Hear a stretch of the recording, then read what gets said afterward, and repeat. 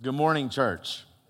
Good morning. And I do want to thank Eddie and the rest of the staff for being so gracious and inviting me to come and speak here this morning. But before we get too far into the message, I'd like to pray with us before we get in. So let's bow our heads. Dear Heavenly Father, I just come before you today.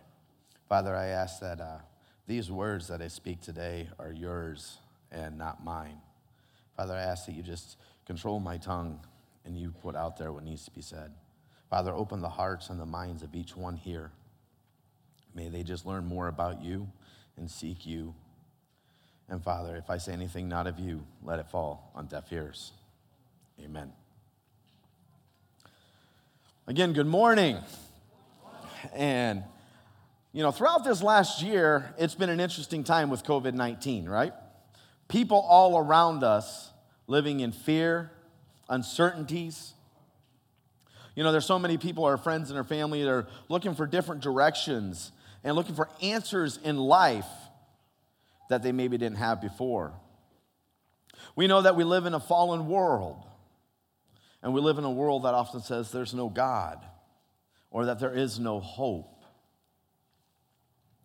Suicide and mental health hotlines have seen as high as an 800% increase in phone calls over this last year. There was a study done by Baptist Health in South Florida where they called just over 1,000 people and to check in and see how they're doing. And of those 1,000 people, 88% said that they have been consuming alcohol in the last month, and 37% stated that they have been consuming drugs and opioids and things like that throughout all of this. Now you may say, well, that sounds about like a normal rate. The problem is, though, 55% said that they had an increased amount of alcohol within the last month, and 18% saying it was a large-scale increase. And 36% of those who were using drugs also said it was a large increase. And we may be wondering, why is this happening? What is going on in the world around us? Well, over half of them said that they were doing it to deal with stress. And over 30% of them were trying to cope with mental health symptoms, such as anxiety and depression. Now, I don't know about you guys, but this breaks my heart. These are our neighbors. These are our friends, our family members. These are our co-workers. This is the guy sitting across from you at the restaurant. These are people that we see in our everyday life. And they're hurting, and they're in pain. And this is where the church is called to step up and be the hands and feet of Jesus. It is our job to reach out to our friends and our family members, and to even the stranger down the street. We're all called to be evangelists, and together we make up the body of Christ. It's not just a one-person job, it's all of our jobs. And for each one of us moving together to fill the Great Commission outlined in Matthew chapter 28. And here's what it states. Jesus came near and said to them, "All authority has been given to me in heaven and on earth. Go therefore and make disciples of all nations, baptizing them in the name of the Father, the Son, and the Holy Spirit, teaching them to observe everything I have commanded you. And remember, I am with you always till the end of the age." Now, did you notice that he didn't say it was going to be easy to do this? In fact, earlier in Matthew, Jesus tells us to pick up our cross and to follow him. That doesn't exactly sound like an easy trip to me. But the best part is in verse 20, he does tell us, though, that he's going to be with us and that he's going to walk alongside of us. He's not asking us to do this alone. But you may be asking, how do we do the Great Commission? How do we play our in particular role? Well, first, and this is for all of us, we do it through our actions and our words. It tells us in Colossians, act wisely towards outsiders, making the most of the time. Let your speech always be gracious and seasoned with salt, so that you may know how you should answer each person. Now, let's be honest here. This includes me. We're not always good at that as Christians. We're not always good at practicing to act like Christ when we should. We don't always act wisely, and our speech surely isn't always gracious. I heard it said one time, church is made up of a bunch of imperfect people trying to serve a perfect God. And I know I can't be the only one who agrees with that statement this morning. But no matter what your calling is, we are all called to fill the Great Commission. But have you noticed that we oftentimes come up with excuses on why we shouldn't do something? Why we don't have the desire to step outside of our comfort zone and to share the gospel or do the role and play our role in the body that we're called to. I'm going to tell you guys this. There are people that you can reach that I can't, that your pastors can't, that your elders and your deacons cannot reach. Those are people that are down the street from you. Those are people that you work with. Those are people that you can reach that we can't. And that's why it's important that we all play our role. You know, and a lot of times we hear different fears that people have, starting with the first one. They may ask a question I can't answer. And this is a very common excuse people have for sharing it. You know, what if they ask me, can God microwave a burrito so hot that he himself can't eat it? Think about that for a second. How do you answer that question? You can't. And that's the point. But the odds are you know more of the answers that you're going to be asked than what you even realize. And you can always use the excuse, you know what, I don't know, but let me get back to you. Because you know what that just did for you? That opened the door for a second meeting, for an opportunity to follow up with them, to see how they're doing and have an excuse to talk about Christ again. The next one is, I'm scared. This is a common one as well. But what are we scared of? Are we scared we're going to get made fun of? Are we scared we're not going to have the right words? Are we scared that we're going to get beat up? Odds are that one's not happening. But what we truly need to do is we need to go and do what Paul says in Ephesians. And we need to pray for boldness. And he says, pray also for me that this message may be given to me when I open my mouth to make known the boldness of the mystery of the gospel. Paul is asking for boldness here, just like we need to be asking for boldness. And he understood that God would give him the words at that moment in time. And the next one is, I'm afraid my friends will remember the bad things I've done. And I know this one personally myself. I know you guys don't know me, but there was a time in my life I lived as if there was no God. I lived my life so far outside the church that I'm embarrassed by some of the things I did. And I had friends and so forth that I had to reach out to after, and that was always a concern. Well, what do they know the old me. But you know what? That's probably one of the best people to reach, because you can show them what God has done in your life and how important it is, and that's what you can share with them. Use your life as an example and let them know that they can do the same thing. Another common excuse is, I don't have time. You know, I get this one as well. We live in an extremely fast-paced world today.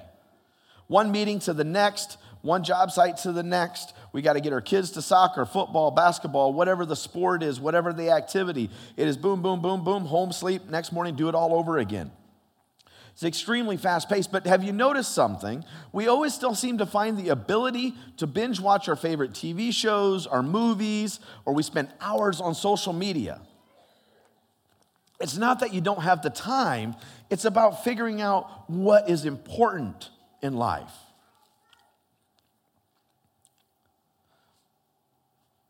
And then last one here is, I don't know how. And I think this is a very true and poignant one, but I want to encourage you that you can simply share what God has done in your life. Or you can talk to one of your pastors. I'm sure they'd be more than glad to go over some different procedures to help you in this practice. I'm sure as in many things in your life, there were things that you didn't used to be good at that you're very good at now. There's things that took a lot of practice and time and energy to get to the point where you're good at it. I personally love to fish. That's something I enjoy to do. I was not always good at fishing. I wish I could say I was born with the talent. I wasn't. I had to work for it. And I'm sure many of you guys have different gifts and talents and stuff that you've had to work to receive. Well, how is that any different than practicing our faith or being the hands and feet of Jesus? If we're not willing to put in the effort and energy to get there, how are we going to get there? But if it makes you feel any better, and if you're so worried that you're still going to screw up, I want you to know I have screwed up sharing the gospel before. I may be a pastor, but I still make mistakes. Shocker. But even through my mistakes, God was still able to break through. And the reason is you're not powerful enough to screw up God's plans. No matter how hard you think that you have the ability to do that, you don't. Only thing God asks of you is to be a willing vessel to step outside your comfort zone and to do the work that he's asking you to do. And that's all that he's asking of us. Because God will give us the words for that exact moment that we need. In Acts chapter 1, verse 8, it tells us, "But you will receive power when the Holy Spirit has come on you, and you will be my witnesses in Jerusalem and all Judea and Samaria until the ends of the earth." See, when we trust the Holy Spirit to help us, he's going to help us. But I'm going to warn you, he's going to help us in ways that we never expect. He's going to come through because, see, he's more powerful than us. But we need to trust him for moments such as that. I want to share a story with you guys about a time that happened for me. I remember the night several years ago, I went to a church board meeting. And that particular church board meeting lasted till past 10 o'clock that night. Now, for any of you who've ever been to a church board meeting that lasted past 10 o'clock at night, knows it was extremely not the highlight of my week. That was a very difficult, not going to say it was a bad meeting, but it was a long meeting. I had been at church since 8 o'clock that morning, and I was ready to go home. I wanted nothing more than to go home and get in bed. And as I was driving home, I saw a man on the right-hand side of the road, and I saw him walking along, and I felt the Holy Spirit prompt me that I needed to turn around and go back and talk to this man. I didn't want to. Remember how I said I've made some of these mistakes myself? This is one of those. I didn't want to turn around and go and talk to this man. I made every excuse I could think of. I have a dog at home. I need to go let him out. I still need a shower. It's been a long day. I have to be at work first thing in the morning again. I did not have time to turn around. But you know what? God kept prompting me, and he pushed me. And finally, after I had driven past him at least a mile, if not more, I finally said, okay. So I turned around, and I started heading back. And in my head, I'm going, well, at least now I've turned around. I mean, he's probably not there anymore, but if he is there, I'll deal with it, and if not, then hey, at least I tried. Made all types of excuses. And as I got closer, I realized something. The man had a brown paper bag in his hand. He was stumbling along, and as I got even closer, I could smell it on his breath. He was drunk. And as I pulled up and I started speaking to him, I asked, could I pray for you? And the first words out of his mouth were, you're not a cop, are you? And I said, no. I said, I'm a pastor. And I said, I'm here to pray with you. I said, I felt God saying I needed to. And he goes, why? Now, let me tell you, I wish I could tell you I had this huge, long philosophical reason I was able to break everything down for him. And I mean, this big old win at that moment in time, and he accepted Jesus and all of that. But no, the only thing that I could find myself to say was simply, God loves you. That's why. When he asked me why God said I needed to pray with him, the only thing I could think of to say was, God loves you. And he started crying. And we sat there and we talked, and I got to hear his story, and he'd been homeless for a while. He had saved up some money. He had a hotel room for the night, and he was drinking his dinner. That he'd been struggling with alcohol for a while. And we continued to talk for a little while and prayed with him. And I gave him my business card, and I left. Well, a couple days later, first thing in the morning at 7 o'clock, I got a phone call. And he goes, hey, this is Bob. It's like, okay, hey. He's like, so you're one of those Christian people, right? It's like, yes. Sounds like it's getting a little dangerous. And he's like, well, I need help. Will you help me? Depends on what it is. We got to make sure we've got those lines there. But I was like, yeah, what do you need? He goes, I've decided to go to rehab. And he goes, but I have to go to the hospital first for 24 hours for a detox before I can go to rehab. And I said, okay. I said, when do you need to go? He goes, now. I said, all right, give me an hour and I'll be there. So I got up and I went and I picked him up. And after I picked him up on the way over to the hospital, he kept asking me over, why would you do this? And again, the only thing I could say is, because God loves you. I couldn't think of much more to share with him other than God loves him. I prayed with him. He was crying as he walked into the hospital. And talked to him a couple more times after that when he entered rehab, and that's about the end of what I had. I didn't have a phone number to reach him anymore. None of that. It was about a year and a half later, out of the blue, I get a phone call. And it was a man, and he said, hey, you might not remember me. But he goes, my name is Bob, and you stopped and you prayed with me that night.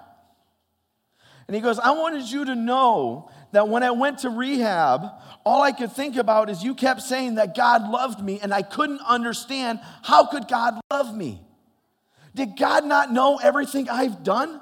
Did God not know the mistakes I've made in my life? And he goes, and it just bothered me, and it ran over and over in my head. How can God love me? And after I got done with rehab, I went to a halfway house. And at that halfway house, I started attending a Bible study. And he goes, and I finally got it. I finally understood how God could love me. And he goes, I wanted to call and thank you for stopping that night. And I wanted to let you know that not only have I dedicated my life to Christ, and I've been baptized, but I'm your brother in Christ now as well. How exciting. Now let's think about this. What if I didn't turn around that evening, I should say? What if I didn't listen to the Holy Spirit and go back out and help Bob? Where would Bob be? I would like to think that God had a plan B. But so often we miss those opportunities because of the excuses we make to not be the hands and feet of Jesus. Because we have better things to do than the calling that God has placed in our lives. Then again, maybe you are Bob today. Maybe you feel like you're too far gone like he did. You can't fathom that there's a God that loves you right where you are today. You keep telling yourself that no one loves you. You keep saying, I can't go on. You say that I feel alone and that I can't forgive myself.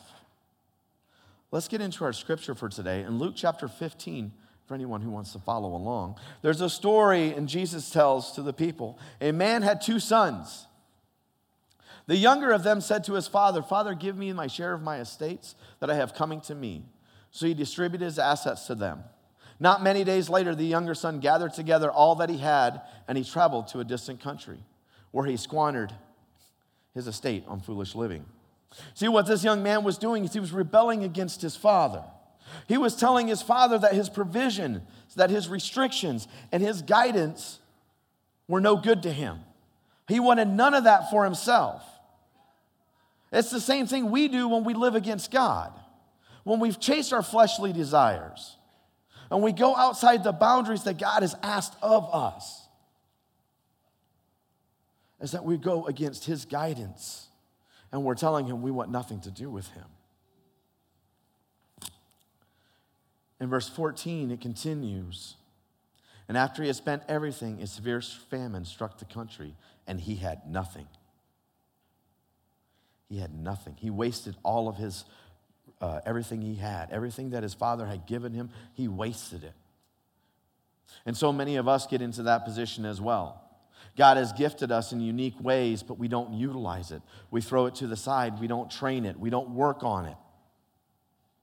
And it says that he continues that he went to work for one of the citizens of the country who sent him into the fields to feed the pigs. He longed to eat his fill from the pods that the pigs were eating, but no one would give him anything. He wasted his and squandered his life. Maybe you're one of those people who has lost everything and you don't know where to go. Maybe you just happened to decide to walk into church this morning. But in Luke verse 17, as we continue through here, it says, but when he came to his senses, we all have the capacity to change. And at this moment in time, that's what he's saying. He came to his senses. How many of my father's hired workers have more than enough food, and here I am dying of hunger? I'll go up to my father and say, Father, I have sinned against heaven and in your sight. I am no longer worthy to be called your son. Make me like one of your hired workers. You don't have to remain where you are. If there's sin in your life that you're dealing with that you haven't committed over to Christ, you don't have to remain where you are. You have a choice to make. Maybe that's why you are here this morning. Maybe you're like the young man in this story, or maybe you're like Bob and you feel that you're just too far gone. You know you've been living a sinful life. You know you've been doing things that go against the Word of God.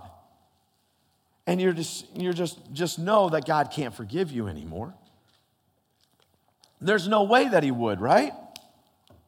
Well, if we look at verse 20, we see some of the most powerful things that happens after. So he got up and he went to his father, but while the son was still a long way off, the father saw him and was filled with compassion. He ran, he threw his arms around his neck, and he kissed him.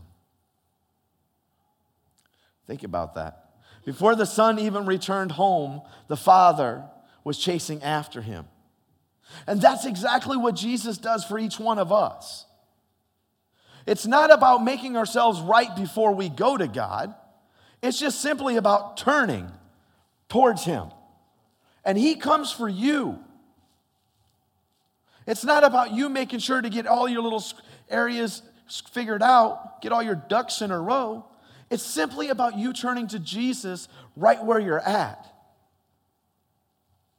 And you know what God does when that happens? It tells us in verse 22 as we start going through, but the father told his servants, quick, bring out the best robes and put it on him.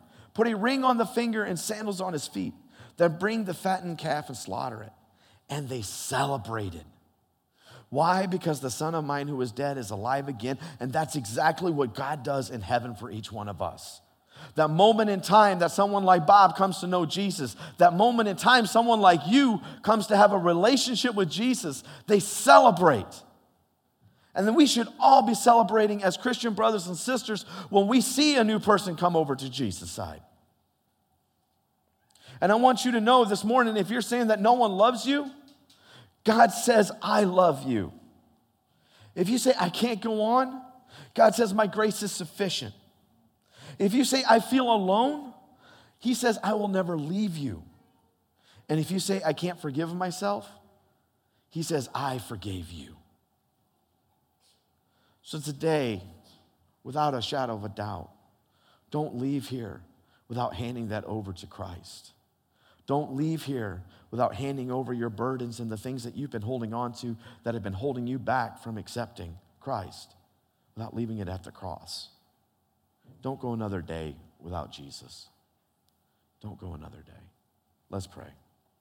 Dear Heavenly Father, I want to thank you for this morning. I want to thank you for this church and the opportunity we have to gather together and just to praise and to worship you. Father, I ask that you just be with each one here. And if there's anybody here who needs you that has not accepted you yet, that they may do that. Father, I just ask that we just continue to seek you this week, that we may be an example to others in our conduct and in our speech, and that we may share your news that you have given us. In Jesus' name we pray, amen.